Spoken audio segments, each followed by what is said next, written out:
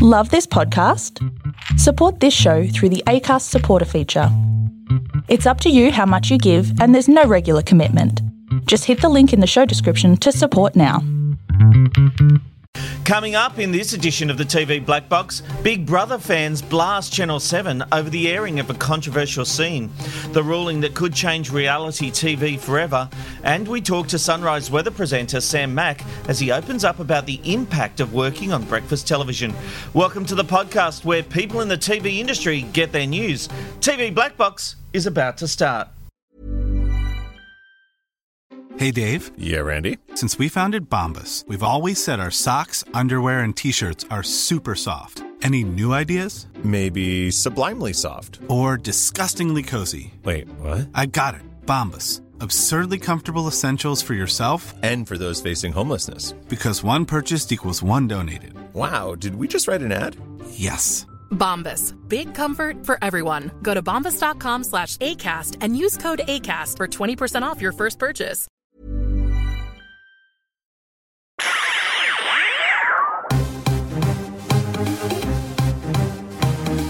This is TV Black Box, bringing you the inside goss from the TV industry. And a big hello to everyone listening to the TV Black Box podcast. And we've just announced that you can get the TV Black Box newsletter. Just go and subscribe at tvblackbox.com.au/newsletter, where we will bring you breaking stories, opinion pieces, and plenty more. Hope you can join us and get that delivered straight to your inbox each week. In the meantime, it's another big week for us to discuss what's happening in the world of television. And for that, I'm joined by Rod Morris, who works on just about every TV show in the country. Hello, Rod. Hello, Rob. Hello, everybody. Welcome to May. Yes, indeed. Aaron Ryan is a contributor to the TV Black Box. Hello, Aaron. Hello, gorgeous people. And even though I work with TV Black Box, I have signed up for the newsletter. I'm already in there. Excellent. Good. I did notice that. And Sarah Monahan. She's everywhere, but she's not in Australia. But we want her to be soon. Hello, Sarah. Hi, I'm in Texas, and no guarantees on what animal sounds we get today. A return of the donkey. Wouldn't that be nice? Well, there's no donkeys, but the neighbour does have sheep, goat, and pigs. Ah, okay. Well, there's a lot coming up in this edition, but let's get into it. Because Channel 9 has been criticised for exceptionally poor communication after the sacking of dozens of staff across regional Australia and leaving many in limbo about their departures, according to The Australian. As the network prepares to swap its affiliation agreement from SCA to WIN on July 1, it means the network will no longer need to provide regional news bulletins, as WIN already provides that service. According to the report, one insider said many staff were extremely upset and had been left in limbo, not knowing whether they still had a job with Nine, would be given a redundancy, or would be offered help to find work elsewhere. Rod, there's no doubt the loss of jobs is disappointing. I'm not sure Nine can be painted as the bad guy here, though. Well, look, they're a business. They've got to rationalise down the way they do things. The one thing I noticed with this was who was it that propagated the story everywhere? It was the News Limited Press. So is it being made a bigger deal of because News Limited having a shot at Fairfax 9? I think it's a fair story. Yeah. I think Nine would have run the same story if it was another company, and they have reported on the losses and redundancies. The issue here is that Nine no longer, as part of their affiliation agreement, need to provide a news service. Yeah. So that does lead to redundancies. If SCA wants a news service, they have to talk to 10 as part of those negotiations and get a news service happening. Yeah. Nine aren't a charity case. They don't. You know, I think the Nine newsroom is disappointed. I think they genuinely liked having all these regional news services. But the simple fact is, it's not their gig anymore. No, and again, it's just a rationalisation of everything with free-to-air television. It's like they've got to look at it as a business, and it's like, well, that agreement's changed, and they've just got to move ahead with the times. So does that mean there's no regional news anymore? There is. So WIN does news services. But not everywhere. 10 doesn't do any localised news services. You know, they barely do state news bulletins. And I'm not being pissy when I say that, but we've talked about how the Queensland News Bulletin comes from Sydney, the Adelaide News Bulletin comes from Melbourne, and I think Perth comes from Sydney as well, from memory. They do that very well. The way they integrate the localised news is actually very, very well done. But they're not doing localised bulletins, and Nine took over localised bulletins regionally when they did their deal with SCA.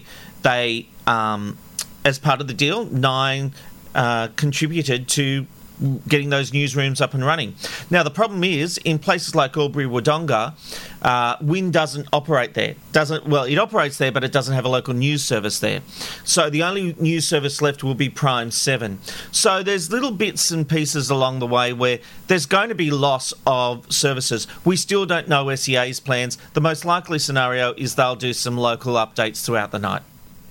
So if you live in somewhere like Orange or Mudgee or, Back-a-Burke, how do you get local news at all, or is it only your local radio stations that you get? Local radio stations, most have a local paper, but even local papers are becoming consolidated now, where they're all joining forces. News Corp have announced that they're joining a lot of local papers and just individualising some of the content. But the simple fact is, this is the world we live in, where localism, when it comes to the delivery of news, is becoming harder. It's expensive. The advertising is not there. And so you can't just do it for the sake of doing it. Nine have no need to do localised news when they've got an affiliate partner that does its own local news. Do you think there's an opening then in the market for someone new to completely change the way that local news is done? Meaning, instead of it being driven by great big behemoth corporations, that there are, there are the small local newspapers and radio services, but if you look at, Mike Goldman's involved with Australian Online News, they're trying to do that. They're trying to build a whole new media platform, I would suggest, or I'd describe it as.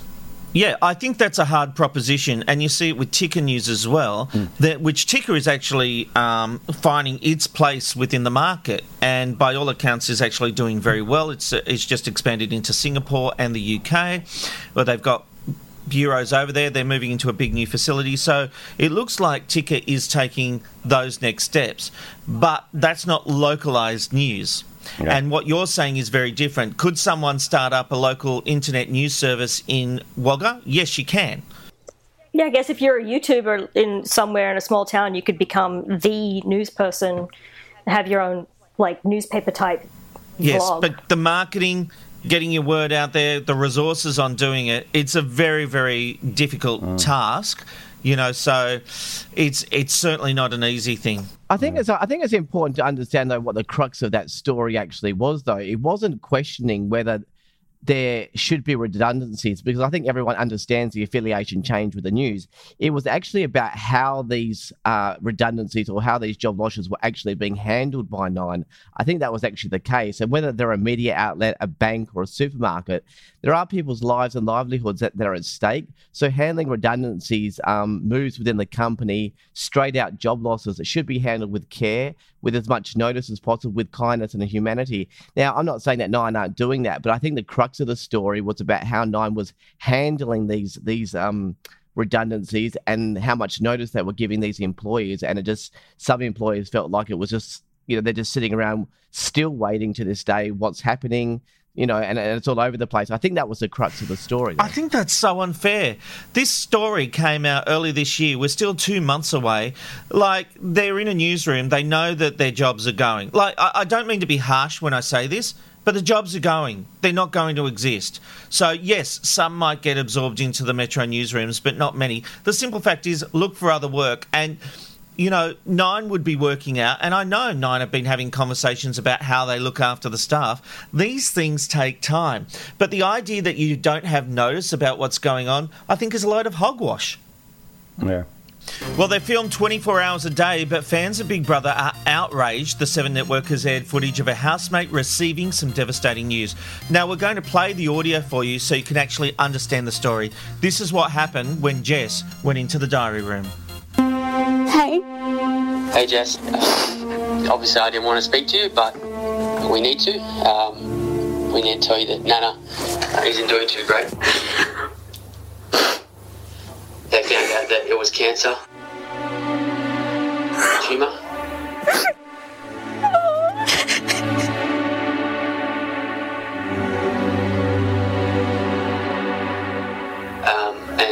it's not very long.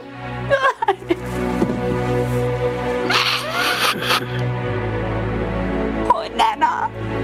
She's going to a better place. I know, but the poor thing, gosh. According to the Daily Mail, fans thought the network went too far showing the footage of AFL player Jess Trend in such an emotional state, saying the producers were milking a family tragedy. Sarah, when you sign up for Big Brother, you're filmed all day, every day. I mean, there's even cameras in the toilets. Isn't it fair enough for the network to show this? Yeah, I mean, I don't know. I think people should be grateful that they at least let someone call in and tell her, considering that normally you're locked off from the outside world. And I mean, they could have just said, well, we're not telling her at all and let it happen. And she found out once she came out. And I think, you know, if you're in there, you know that you're either going to miss everything or it's going to be filmed. But I mean, maybe they could have asked her if they wanted the footage shown. Well, presumably, if she didn't want the footage shown, she would have said something and they would have taken that into consideration.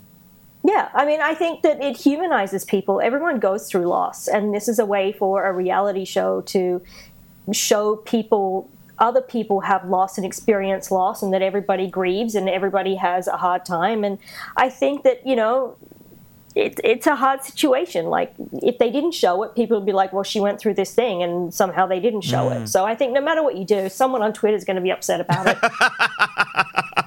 Hey, Rob, Certainly true. Just a discussion on this point. I literally just got an email 10 seconds ago because I knew this was coming up. So I can confirm Endemol Shine did get permission from Jess to have this actually go to air. Oh, that's good. That's great research. Well done, Aaron. And I think it's the big question everyone's been asking. But the simple fact is that played into her narrative, Rod, didn't it? Because she used that as a way of going forward in the challenge. She used what was going on with her grandmother for motivation to help her win the challenge. Yeah, look, as I watched that go to air, I felt uncomfortable and I thought, no, they're making too much of this, her story. The Nana became too big a part of the story. And yeah, as you say, she turned that into currency to try and help her. I don't mean she did it in a malice way, but it actually played into her hands from a game point of view, in that, you know, suddenly she's got the sympathy vote. I must admit, I never like it in Big Brother when too much of the storyline's about people outside the house, be it family, friends, whatever, boyfriends, lovers. And in the old days, in terms of life-changing events like the death of someone, there'd be a certain list of things that we'd say to all the housemates, look, is there anything that if it happens on the outside world you want to know about, like if your pet dies, your dog dies or whatever, and they'd give us all a list of things and it would be a private conversation. And yes, we had housemates in the old days. I remember one of the girls, I forget her name, her father died while she was in the house.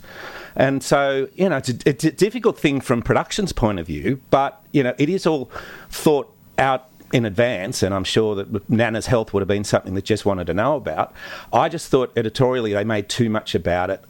And I think, like a lot of aspects of Big Brother this year, it was overproduced with all the music. It didn't need to be... Oh, seriously, that's one of the things that's bugging me. It's overproduced. So this is where you and I disagree. I'm loving the production of Big Brother this year. I think... they are doing the things I would have done. I would have absolutely aired it. I would have put the music to it. I would have drung every emotional beat out of that scene. Yeah, which they did. And look, don't get me wrong. I admire the craft of everyone that's working on Big Brother this year. They're doing a great job. I just think there's enough... There should be enough storyline with the cast, because the cast is great this year. You've got some really good characters. Just give it some breathing space. Let the narrative play out naturally. Not everything has to have violins and, you know, a big soundscape behind it for the whole 76 minutes. And that was an example. I thought, no, they're overproducing that. But just my humble opinion. We like your opinion. I respectfully disagree on some aspects. I did, in my review of Big Brother, give it 6 stars out of 5. I think what they've done this year has been amazing. Well, Channel 7 has been ordered to pay a Marg Kitchen Rules contestant ongoing compensation of $22,000 a year for psychological injury sustained from appearing in the hit show, in what is the second reality TV compensation claim to hit the network.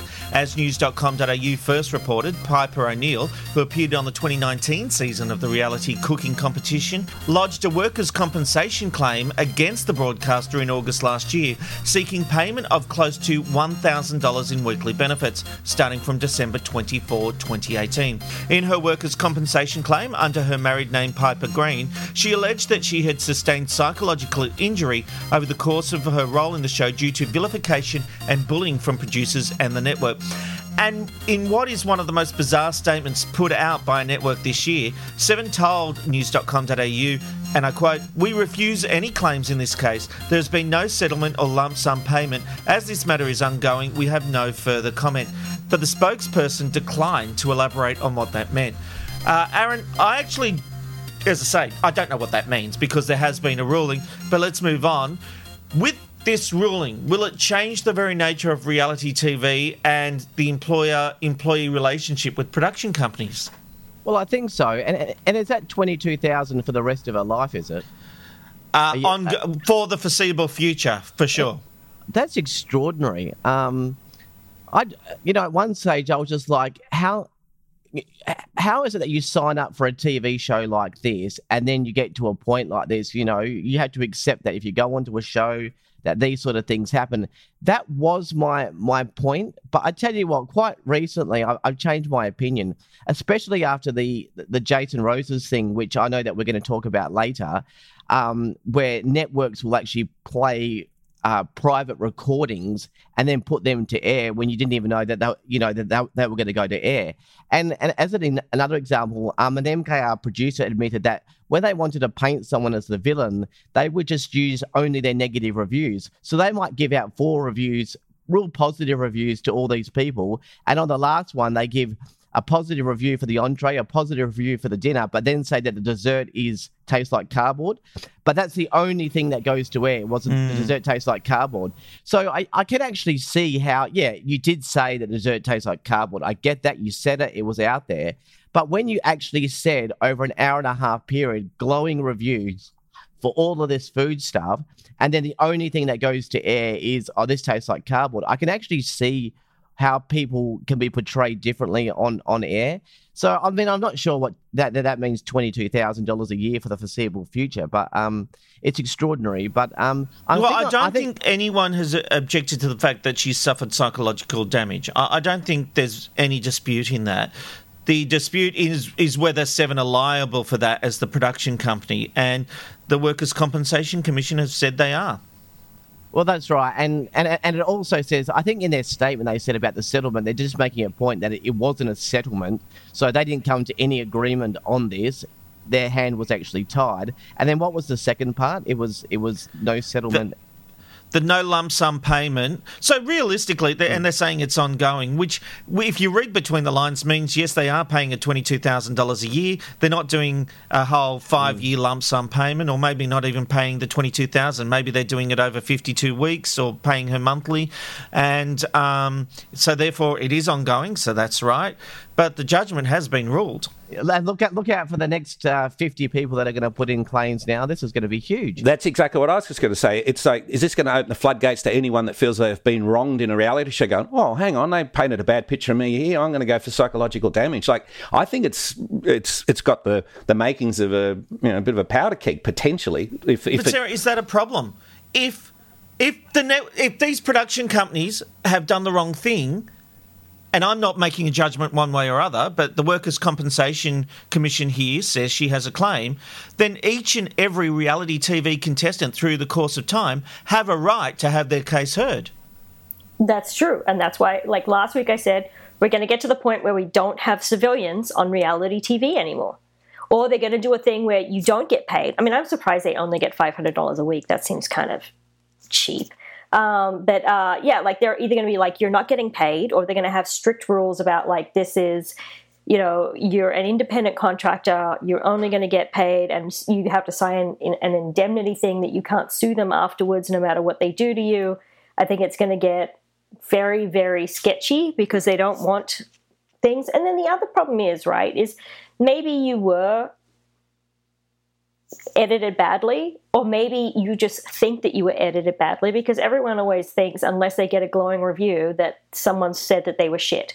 So, you know, were you painted badly? Is it affecting your ability to get future jobs? Like, I mean, on Below Deck, the reason they keep coming back season after season is because nobody on a yacht will hire them after they've been on that show.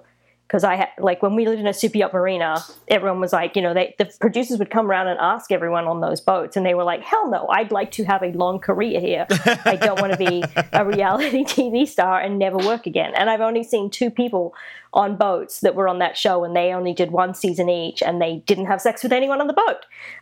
So they were like boring people, and they weren't cast again, but that's what kept their careers. So, I mean, I think it's going to be a whole mess for a while, and I think we're going to go back to having a lot of celeb-reality shows, because celebrities aren't going to sue because they know how to play the game. Maybe what should become required viewing for everyone that wants to apply to a reality show is, I don't know if you've ever heard Marianne Farrelly, who used to be EP of Big Brother in the UK and was EP here in Australia for quite a few series. She gives a speech about, here's all the reasons you don't want to become a reality star. You're going to lose friends, you're going to lose family, you're going to lose your ability to get a job in the future, potentially. And, like, she gives all these reasons. And that's the fact. Like, as you say, like, the Below Deck people can't get jobs on other boats once they've done it. Maybe people's eyes need to be open to the reality of reality television. I mean, everyone wants to be Insta-famous, and they think that it's great, but they don't realise... It's like they should just show pictures of former child stars and say, look at how screwed up these people are because they're not prepared for being released into the world once they turn 18.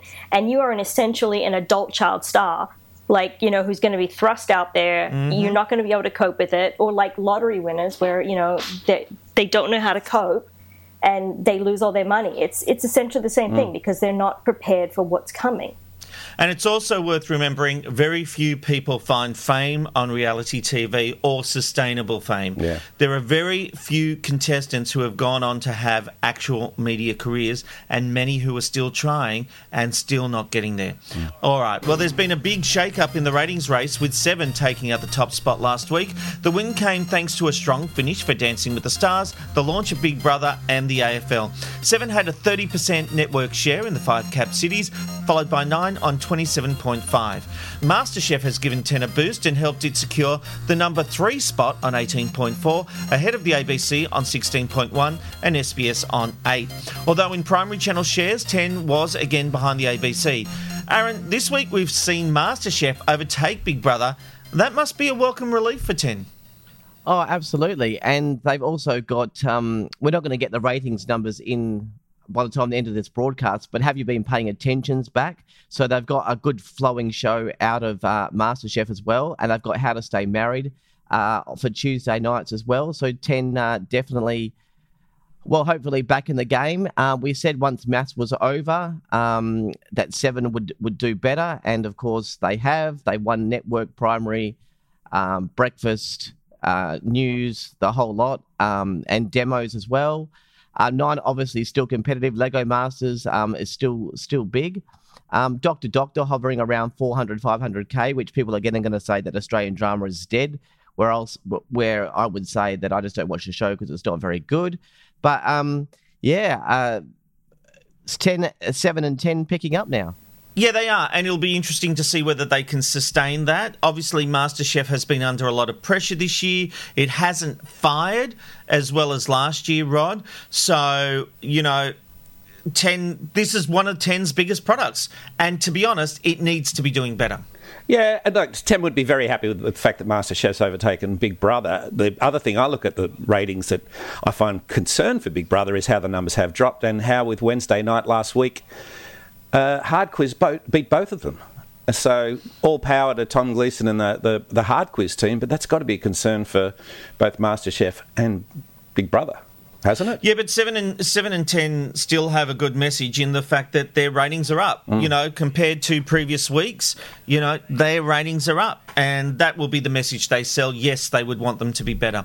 Isn't it funny that we look at now not so much who's winning it, but it's about how much you haven't lost compared to last year. So when you look at last year, MasterChef and Lego Masters are down about 40% on last year. Wow. And Big Brother is down around 20%. So, you know, it's like champagne corks at 7 because Big Brother's only down 20% compared to, say, MasterChef at 40%, which is just a funny way. I mean, that is one way of looking at it, but it's just a funny way now because we're not looking at the positives, you know, who's winning. It's that we only lost 20% from last year compared to someone else losing 40%. It's just a shame, really. Well, with the new reporting measures they want to bring in where we have to wait 7 days for a result, that is all about boosting numbers, and that's what that is designed to do so that they can hopefully be talking about 1 million viewers again. So, you know, they're going to use every trick that they can. I think the loss of overnight data is going to affect the TV networks. I don't think they will be the big topic of discussion that they currently are.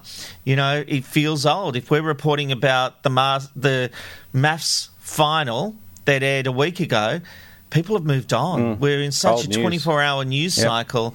I just don't know how a 7-day week reporting, and if that's all it is going to work. And also, the networks are having their cake and eating it too by saying we're not about all people, but realistically the big numbers we want to get out there are all people. You look at the demos and do they really want to use figures of 150, 200,000 when they're talking about 25 to 54s? Because that's the kind of numbers that are watching primetime TV. So, you know, those numbers aren't being heralded because they sound pathetic, actually, compared to what we've known for TV figures. I think there's a lot of spin going on here as the industry tries to deal with the fact audiences are declining and how they can spin their way out of it. I think we've got a long way to go on that one. Yep. All right. Is Magda Szubanski's career in trouble? That's the question many are asking in the TV industry after Channel 9 delayed the premiere of her new series, The Weakest Link. As Kevin Perry reported on the TV Black Box website, the series was meant to be airing by now, but has been pushed back. Channel 9 says the delay is due to a tight production schedule, but the news comes at a troubling time for the much-loved comedian who has come under fire for her perceived attack on the Prime Minister's wife, Jenny. In the tweet, which was in reaction to the Prime Minister signing a condolence book for Queen Elizabeth following the death of her husband, Prince Philip, Magda said, "I genuinely thought this was a photoshopped Handmaid's Tale meme, but no, it's 21st century Aussie life." The backlash was instant and led to her defending herself on a current affair. What stunned me was that this was such a non-event, non-comment. It was a comment about the photo, which I genuinely thought was a meme. So I was a bit staggered that I got drawn into this over such a nothing observation. So do I think that a pile-on of Jenny Morrison about her appearance is appropriate? Absolutely not. But do I think it is legitimate to criticise her or have a critique of her? Yes, I do, because she is the Prime Minister's wife. She's not the First Lady. We don't use that term here. She's the Prime Minister's wife. That is, you can opt in or out of public life. And Scott Morrison frequently uses her almost as a policy advisor. As he says, I spoke to Jenny about this, I spoke to her about that. So really, if she's going to have some sort of influence in public life, I want to know what are her values. What kind of a woman is she? That interview was widely derided, with some commentators even going so far as to label it a monumental own goal. So, with so much controversy surrounding her as she becomes more vocal in her opinions, is Magda still bankable, Aaron? Is she a star? Well, she's definitely a star. She's an Australian icon. But I think the real story for me is because, I mean, I have to say something. I'm a huge fan of The Weakest Link. I love the Corny Francis version. Absolutely. I've seen a few episodes of the British version, but when they said they were doing an American version with Jane Lynch, I've watched every single episode of that, and I've been talking to someone at the networks about this should come to Australia. This is fantastic. Bring it back. This is guaranteed. ratings, it's the whole lot. So I've been involved in this, and I had another host in mind, which wasn't Magda. But so I don't have a problem with Magda. I think she's a great host, and she's a great person. But she is totally wrong host for this particular show. It's an awful choice. And the promos that Nine are sending out for this, they stink like poo. It's going to rate awfully, and that's obviously going to be the format done in Australia finish, which is a real shame because I love this show. I think it's great. The slot was going to be after their tentpole show, which was Lego Masters, so it was going to finish at 10 o'clock at night. This is a total screw-up, with or without the Magda ACA meme comment at all, but this is a monumental screw-up. The promo is the worst ever. And I know, Rob, you've worked in promos. Please tell me that you wouldn't put something like that to air. It was terrible. I think the promos have been woeful, and it's funny you say that. I agree. The show is the actual bigger issue here. We live in a free society. We're allowed to have comments. I don't think mainstream Australia is paying too much attention to what Magda put on Twitter and the uproar that's caused. I don't think that's a major issue. But let's have a listen to the promo because, seriously, I got some comments. 8 people who think they're the smartest in Australia are about to compete for a huge cash prize. Annoyingly, one of them will be the winner. Thankfully, there will be 7 losers. Magda Szubanski. You are the weakest link. All new Weakest Link. Goodbye. Coming to 9. Oh, my God. Was that a real promo? Yeah. It was a real Unfortunately, promo. it's cringy. She is wearing a blonde bob cut wig, and I swear to God, it looks like a fast-forward piss take. She looks like her character Chanel. Remember Chanel? I expected we are doing the Weakest Link. It just, seriously, it looks like it should be a skit on Fast Forward, not for Channel 9's one of their big tentpole shows. Well, maybe they're pushing it back not because she's controversial, but just because the show sucks. Just the problems I've got with this, and I know that it's the way the Weakest Link was always produced, but Magda's an actress, and there's a difference between an actress and a presenter. And I know Cornelia Francis was an actress, and Jane Lynch. I think it needed... Cornelia did it brilliantly. Absolutely. Because Cornelia's character on air was a bitch. Yeah. But trying to manufacture Magda into this character, she just is the wrong... she's the wrong fit for it. I love Magda. I love everything she's done on screen. But when I saw that they'd cast her for this, it instantly felt wrong. It's like, no, you need a presenter in there, not an actress. You know they were thinking Lego Masters with Hamish, how he's sort of the anti-host, but what they've done is they've taken the anti-host and put them into the role where they need to be the mean bitch, and that's not Magda's brand, even with the latest controversy. Yeah. She's sort of down to earth. If she had been herself and say, "You're the Weakest Link, off your pop," or something like that, you could almost buy it. But her trying to be Cornelia Francis with a blonde wig... Yeah, just let her be herself. Yeah, 100%. And again, the problem I've got with so many things, overproduce her and play this character that she's not. It's like, if the promo's anything that's indicative of how the show's going to be produced, it's like, oh, God. Yeah. I fear for them all. There was an absolutely number one choice for this role, a strong woman, a strong lead in there. And I've said it before, if that had been Gretel Killeen hosting the Weakest Link, I'm guaranteeing a 700,000 figure for that show. Absolutely. Gretel Killeen, that would be perfect. Totally agree. I agree with you, Aaron, on that one. Me too. Now, I think the other problem with Magda is, and I think the reason people jumped on her tweet, it's not because of anything she said about the Prime Minister's wife, although I disagree about the Prime Minister's wife not having a choice in whether she's a public figure, because I think if you're married to the Prime Minister, you are a public figure, whether you want to be or not. That's just incorrect. It's just like, Melania didn't really want to be, but it doesn't matter because the First Lady is forced into that job. But I digress. But we're going back. Okay, so Magda's the face of the COVID masking campaign, and you've got so many people who are anti-COVID. Who think it doesn't exist or who don't want to be masked or don't want to be vaccinated, who don't want to participate in this. And I think a lot of those people were just probably looking for something for her to say that they could pick on because science. And so, those people were just looking for something and this was an easy target. And so I wonder if also the network is worried that all of those people will be boycotting the show because of her role in that job.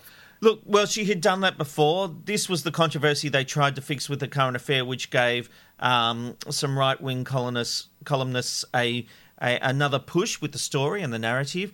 I think her tweet has completely been blown out of proportion. There was nothing wrong with that. As you say, they were looking for a hit job. But the biggest problem here is the actual show. All right, plenty still to come, including our chat with Sam Mack. But now it's time for Hatches and Dispatches with Sarah. Thanks, Rob. Seven's upcoming Spotlight interview with Craig McLachlan may be forced to screen a different version in Victoria due to upcoming court cases. As TV Tonight reports, McLachlan was acquitted of all charges relating to the Rocky Horror Show allegations in December. But there's still a defamation suit against ABC and newspapers The Age and Sydney Morning Herald, which could mean a different edition may screen in Victoria with geo-blocking online. Seven West Media has signed agreements with Google and Facebook, which will see the two tech companies pay to publish news from the media company.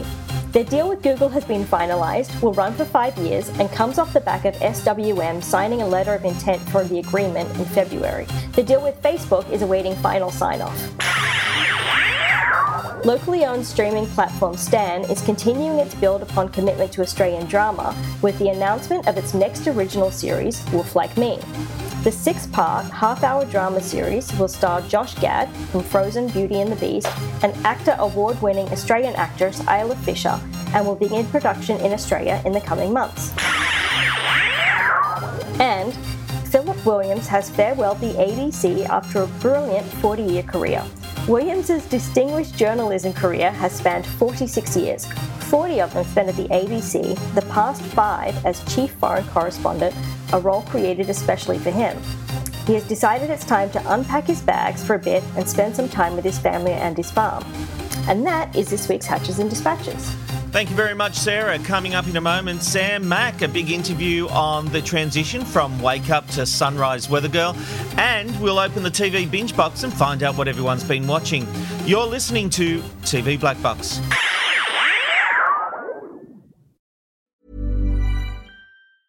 Ryan Reynolds here from Mint Mobile. With the price of just about everything going up during inflation, we thought we'd bring our prices down. So to help us, we brought in a reverse auctioneer, which is apparently a thing.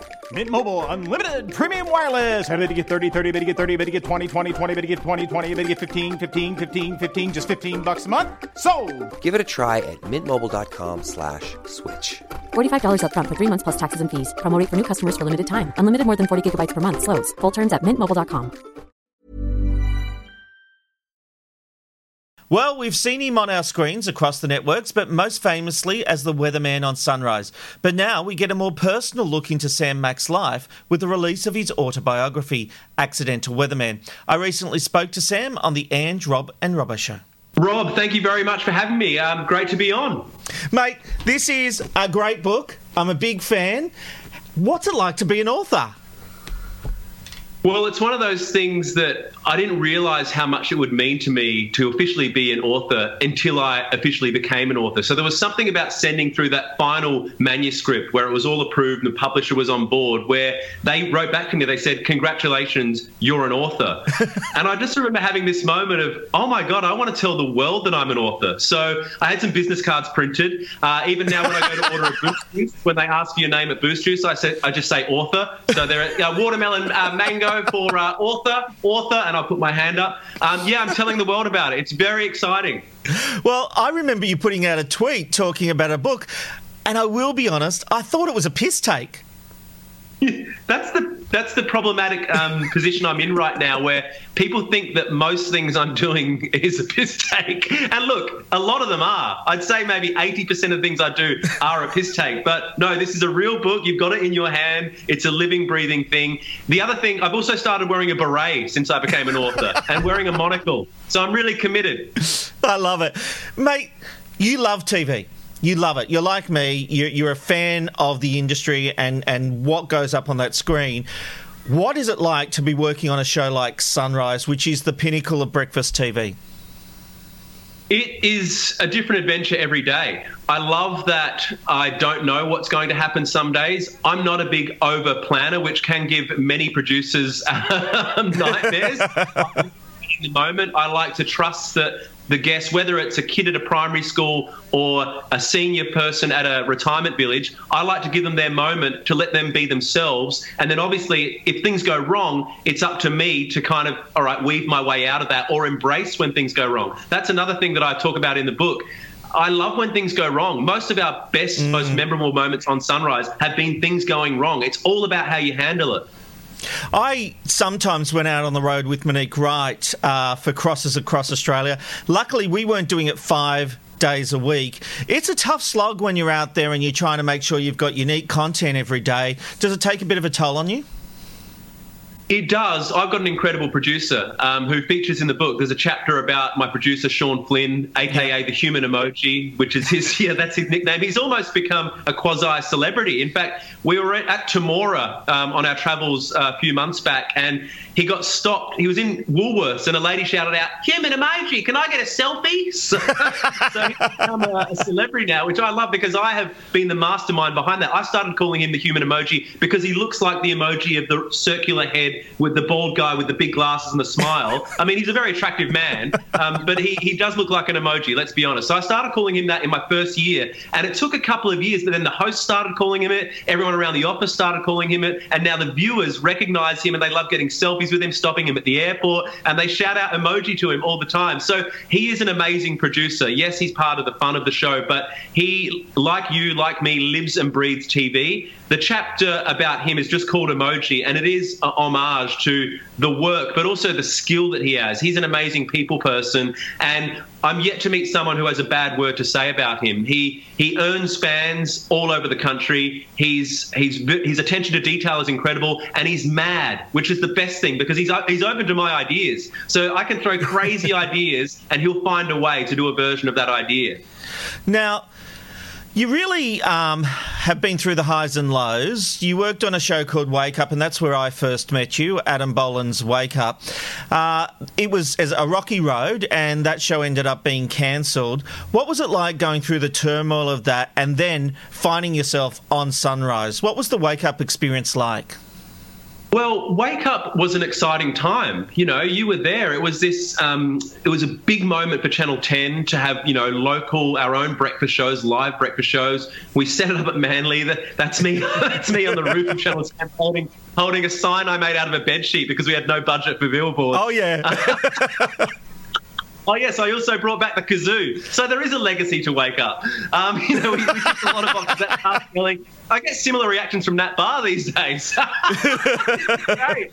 I'd forgotten about all this stuff. Wow, you've dug deep. You've got quite an archive system there, Rob. I'm impressed. We've got good producers too, mate. Really with one of our producers, yeah. Look, Wake Up for me was a great chance to dip my toe in breakfast TV. I love live TV. I don't care what time of the day it is. Live TV excites me. So this was a great opportunity for me to get in there and do something live. In a sense, I was a little bit off Broadway with that because I wasn't one of the main stars. I wasn't even a weather guy. I was literally just a correspondent, which makes me sound way too formal and way too professional. But I would do live crosses at various events. I would sometimes go into the studio. And I wish that show had longer to find its feet. I really do, because some talented people worked on it and people put a lot of work into it. But the nature of TV, unfortunately, is if something isn't rating, then your days can be numbered. So in terms of the Sunrise experience, completely different, because Sunrise is an established show, established brand. It's been dominating for decades. So to go into that was a huge opportunity. But I approached it with a similar approach that I took into Wake Up, which was to just try to do things a little bit differently, take risks and be open to things going wrong. But hopefully that will bring more interesting TV. Mate, in your book, you write about some really personal and emotional connections you've established, particularly with the viewers of Sunrise who've shared their stories with you. Does that ever get overwhelming? Yes, absolutely. There's a chapter in the book on mental health. I'm an Are You OK Day ambassador. That's why I wear the yellow wristband every day. I've spoken about that on the show. I've been an Are You OK Day ambassador for around 6 or 7 years now. I lost a friend, Richard Marsland, who a number of people in the media would know, very talented writer, performer. We lost him around 12 years ago, and I think that I guess I learnt about mental health through that experience. And And I wanted to dedicate a chapter to him and to his beautiful family in Adelaide. And I was lucky enough to catch up with Richard's parents, Alison and Peter, late last year as I was finishing the book. So I got a bit of an insight to how they're going, what they've learned through the experiences of losing Richard. And it's something that I love that I can use my platform, whether it's social media or whether it's the show Sunrise, to encourage more men to have these conversations. And I feel that I'm not going to change the world, but if I keep chipping away, then I'm going to play a part in helping to destigmatize those conversations about mental health. And I do get, when you talk about overwhelming, yes, whenever I talk about mental health or the Richard situation on the show, I need to brace myself because I'm going to get probably a couple of hundred personal messages, direct messages or Facebook messages over the next couple of days. And that's heavy. I've had a woman wrote to me and said that she was planning to hang herself. It doesn't come much heavier than that. No. You need to take that very seriously, which I do. And I'm very upfront. I'm not a professional. I'm not a psychiatrist, and I'm not going to be your counsellor. But I can definitely give you some thoughts and hopefully guide you in the direction of having conversation and getting that kind of help. So it's something that I'm very proud of. I'm proud that it's in the book. It was the hardest chapter to write in the book, but it's the most important chapter in the book. It's an interesting aspect, mate, because when you hear this and you hear how you're affecting people, it does put... burden is the wrong word, but it can have an impact on you. But the flip side is the joy you bring people. I've seen it throughout my career, and I've worked on Sunrise as well, and I've seen lots of letters from people saying how the shows that I've worked on has kept them alive and brought them joy and has been a companion. We in the television industry sometimes underestimate the power of what we do. I agree completely. I had another great example of exactly what you're talking about.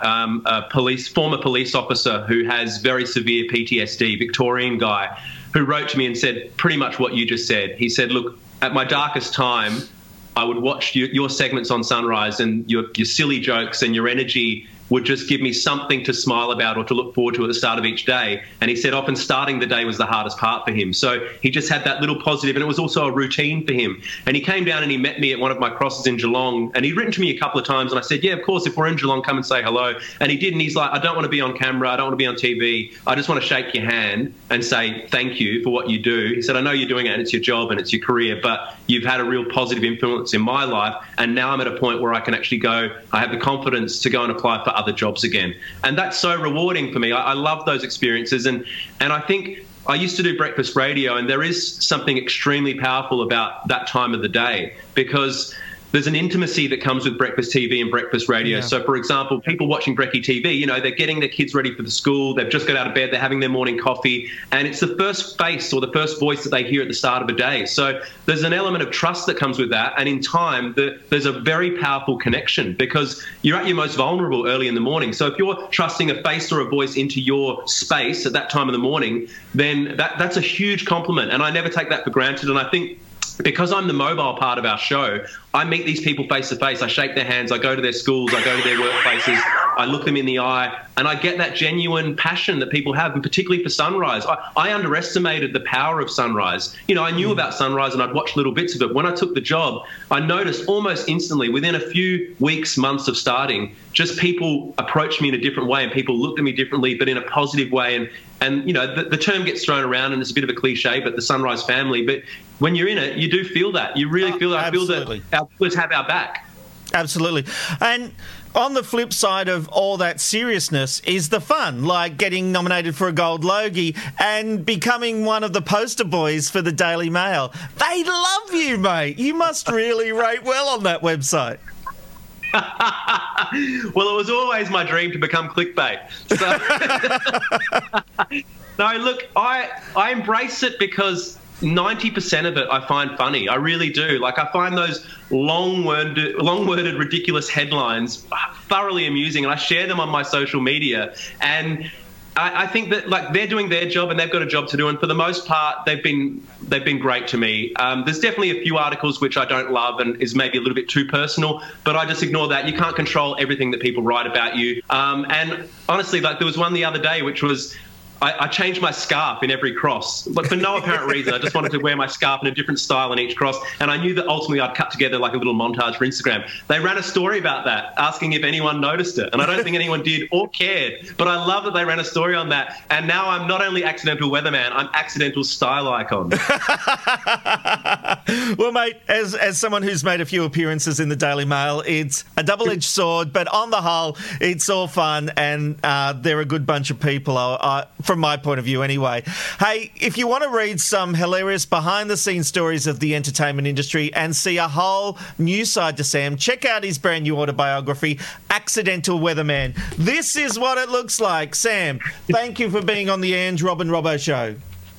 Absolute pleasure. Thank you, Rob. And you can see the full video of that interview by going to facebook.com/The ARR Show. Now it's time to find out what everyone's been watching. And this week, Aaron, we're starting with you. Well, Rod, you'd be happy to know lots of Big Brother. Absolutely loving this show. The twists, oh my goodness, it's so good. I watched Have You Been Paying Attention? Because we're recording this on Tuesday, so I watched that last night. It is so good to have this show back. What a lovely way to spend a Monday night. The gang are back in the studio and they are absolutely sharper than ever. What a fantastic show. How to Stay Married. Not the funniest show ever, but there's something about Pete Hellier. He just really has heart, so I definitely would promote that one.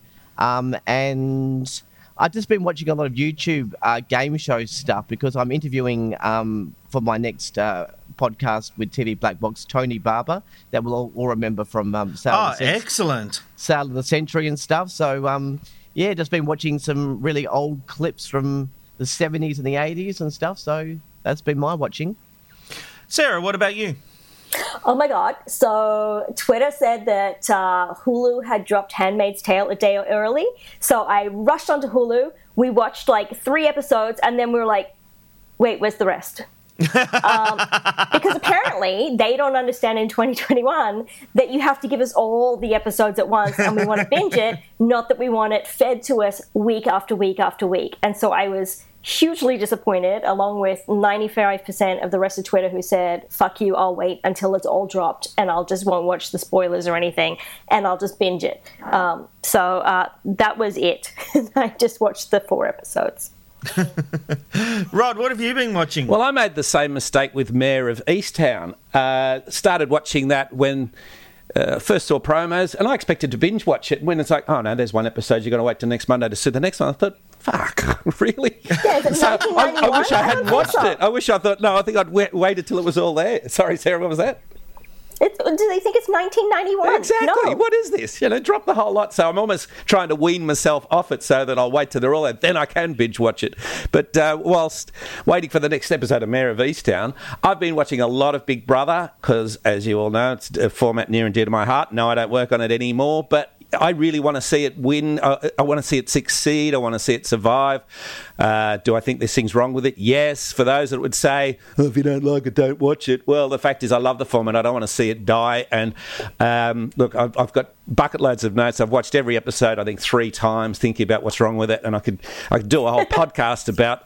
And don't get me wrong. I love the cast. The house is great. I would like to see it change a bit more this year round. But the simplest thing I could get down to say what they've got to do is Sunday night's episode, in the first 2 segments, there were 16 oh my gods. Now, that's just wasted screen time. And like when you're delivering 76 minutes of content, 16 oh my gods in the first 2 segments. I sat there and counted them. And I think I actually missed a few even. Because to me, they're trying to produce it with feature film production values pretty well. But really, like with so many Australian productions, they don't get the script right. And the script for Big Brother's coming out of the mouths of the housemates. And if the best bits of the script that's coming out of 16 oh my gods for the first 2 segments, no. Whoever's the story producers, look harder, find better bits. And like if you get rid of all the oh my gods, and the other things is, such and such is playing the game. Well, he's a player. Of course, you're all in there fucking playing the game. And I'm not blaming the cast of the housemates. I'm blaming the story producers. Get rid of all that shit. Put a bit of it there. But if you get rid of all that, we can have more time to see the interactions between the housemates, which, yes, this series we're getting a lot more of. And I'm loving that. I want to see more of it. And, Anyway, I'll shut up because, as I say, I could go on for ages about it. I've watched a lot of Big Brother reruns. Rod, I think you need to do an opinion piece for the TV Black Box website. All right, I'll do it. I've got so much content here, and I thought, no, this anyway. There you go. That'll be coming to tvblackbox.com.au very shortly. I've been watching Big Brother and loving it. I've got to say, a big shout out to The Weekly with Charlie Pickering. I love this show. It's one of those shows every week I just have to watch. I think it's great. It explains the week in news. It also explains bigger issues. I think the production values are great. Hats off. Seriously, I think it's a great show. I've watched a new show on Netflix called Shadow and Bone. I'm only 1 and a bit episodes in, but I've got to say, loving it. If you like Game of Thrones and sort of stuff with a mystical element, this is really good and is setting up enough mystery for me to wonder where multiple storylines are going. Really, really enjoyable. The Circle USA has been a real treat. It finishes this week. My daughter and I especially just can't wait for the finale. We are so loving that. I wish Mulk was here this week because I really want to take you to task, Mr. Mulk. I watched Patriot Brains on your advice from last week. It was the biggest load of shit. I looked hard, I looked wide, I went on a mission searching for a laugh. It was try hard, it was desperate, it was lazy. I didn't think it was funny in the slightest. So that's a big bomb from me. So next time Mulk's on, I'm sure we'll have a discussion about that. And look, if you liked the movie Soul on Disney Plus, there's a little feature called 22 vs. Earth on Disney Plus. It's only 6 minutes. It's just a little offshoot. I spoke to the director last week about the making of these things, and it's really interesting, the people at Disney, how they get to make these offshoots from feature films and how there's a different load of pressures as opposed to when you're making the feature film. And you can tell this one was just from the heart and was just a lovely little story. So if you did like Soul, go and check out 22 vs. Earth. And that brings us to the end of this week's edition of the TV Black Box. Don't forget, for all the latest news, go to tvblackbox.com.au and subscribe to the new newsletter by going to tvblackbox.com.au/newsletter. It's as simple as that. Sarah, Aaron and Rod, thank you so much. We'll see you all next week. Bye. See you, everyone. Bye.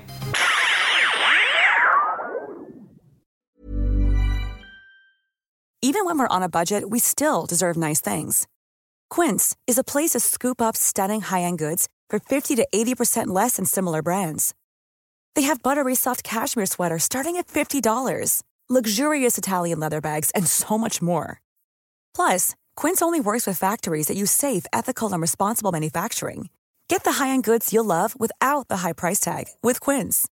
Go to quince.com/style for free shipping and 365-day returns.